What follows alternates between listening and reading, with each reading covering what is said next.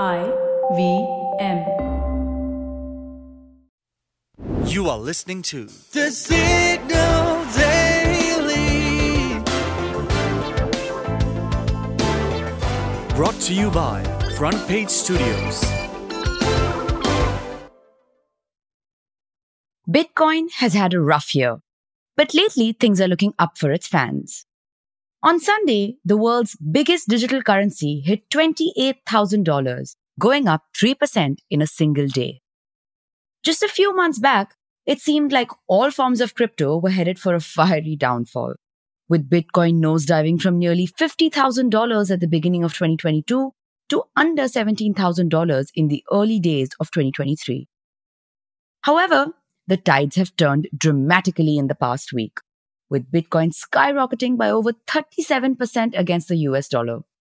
In 2023, Bitcoin's market capitalization surged by a whopping $194 billion, representing an impressive 66% year-to-date gain. The former chief technology officer of Coinbase, Balaji Srinivasan, wagers that Bitcoin's value will hit $1 million in 90 days or by June 17. But what has Bitcoin's value got to do with bank failures? To understand that, let's go to its origin story. You may be aware that Bitcoin was created by a mysterious programmer called Satoru Nakamoto. Now, no one has any idea who Nakamoto is. It could even be a group. The name may sound Japanese, but it could be anyone. Anywho, what we are concerned with is Nakamoto's motivations to create Bitcoin, which he, let's just go by that pronoun for convenience, described in a famous paper written after the 2008 global financial crisis.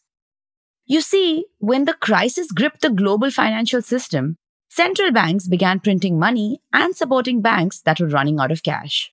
When central banks print money in enormous amounts, it debases the currency. Nakamoto thought that it was grossly unfair that governments and central banks had the power to debase currencies, hurting anyone who owned them. They were breaching currency users' trust. So he proceeded to create Bitcoin, a currency that did not require trust, but an immutable database. Underlying the digital coin was a powerful program called blockchain, where information was stored on blocks that could be verified by anyone but could not be manipulated. There is more to the technical aspects of Bitcoin, but the irrelevance of trust in any institution and the immutability of the database are the fundamental principles on which Bitcoin's value is founded. Which means Bitcoin has an inverse correlation with the public's faith in institutions. In other words, when trust in central bank erodes, the value of Bitcoin rises. With governments rushing to rescue failing banks, the specter of another debasing of currencies is the reason why crypto hawks are smugly saying, "We told you so." For the next few minutes, you are going to know a little more than you did yesterday from the world of technology, business, policy, and anything that leaves you with food for thought. Hello, I'm Farheen Khan, and this is the Deep Dive for 21st March 2023. As Russia stands spurned by the West over its invasion of Ukraine, comes a friendly visit from Chinese President Xi Jinping. A visit that the US and the NATO allies are going to be watching over with great suspicion. As far as state visits go, why is this one under the spotlight? Well, because this 3-day Moscow trip is sending a loud message of diplomatic flex. I mean, let's talk about the timing first. Xi Jinping's 3-day Moscow trip comes just as the International Criminal Court, or the ICC, issued an arrest warrant against Russian President Vladimir Putin for alleged deportation of Ukrainian children. Now look, Russia is not a member of this court. It doesn't even recognize the ICC's authority. But when you're as cornered as Russia is right now, this show of support from a quote-unquote good old friend, as Putin has called Xi, is, well, an ego boost. Over the past few years, the Sino-Russian ties have been getting stronger than ever. Having a common distaste for Western influence, this seemingly strategized visit has got the United States spooked. I mean, Xi and Putin have often referred to each other as good friends and even best friends on certain occasions. Not to mention, in the thick of the ongoing war, last year, Russia and China also declared a partnership with one another. A partnership that has no limit. Not very surprising considering that Putin and Xi's leadership styles have a great deal in common. And most importantly, both these countries have a troubled relationship with the US. So you see, with this high-profile state visit, Russia gets to show the West that it's not alone.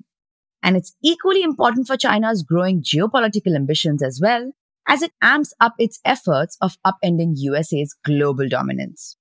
Let me explain. So far, China has claimed to take a neutral stand on the ongoing Russia-Ukraine conflict. It has refused to criticize Russia for its invasion of Ukraine, or even call it an invasion for that matter. But as it looks for a bigger diplomatic role, it's keen on mediating peace between Russia and Ukraine. Last month, China proposed a 12-point peace plan stressing on the need for a ceasefire.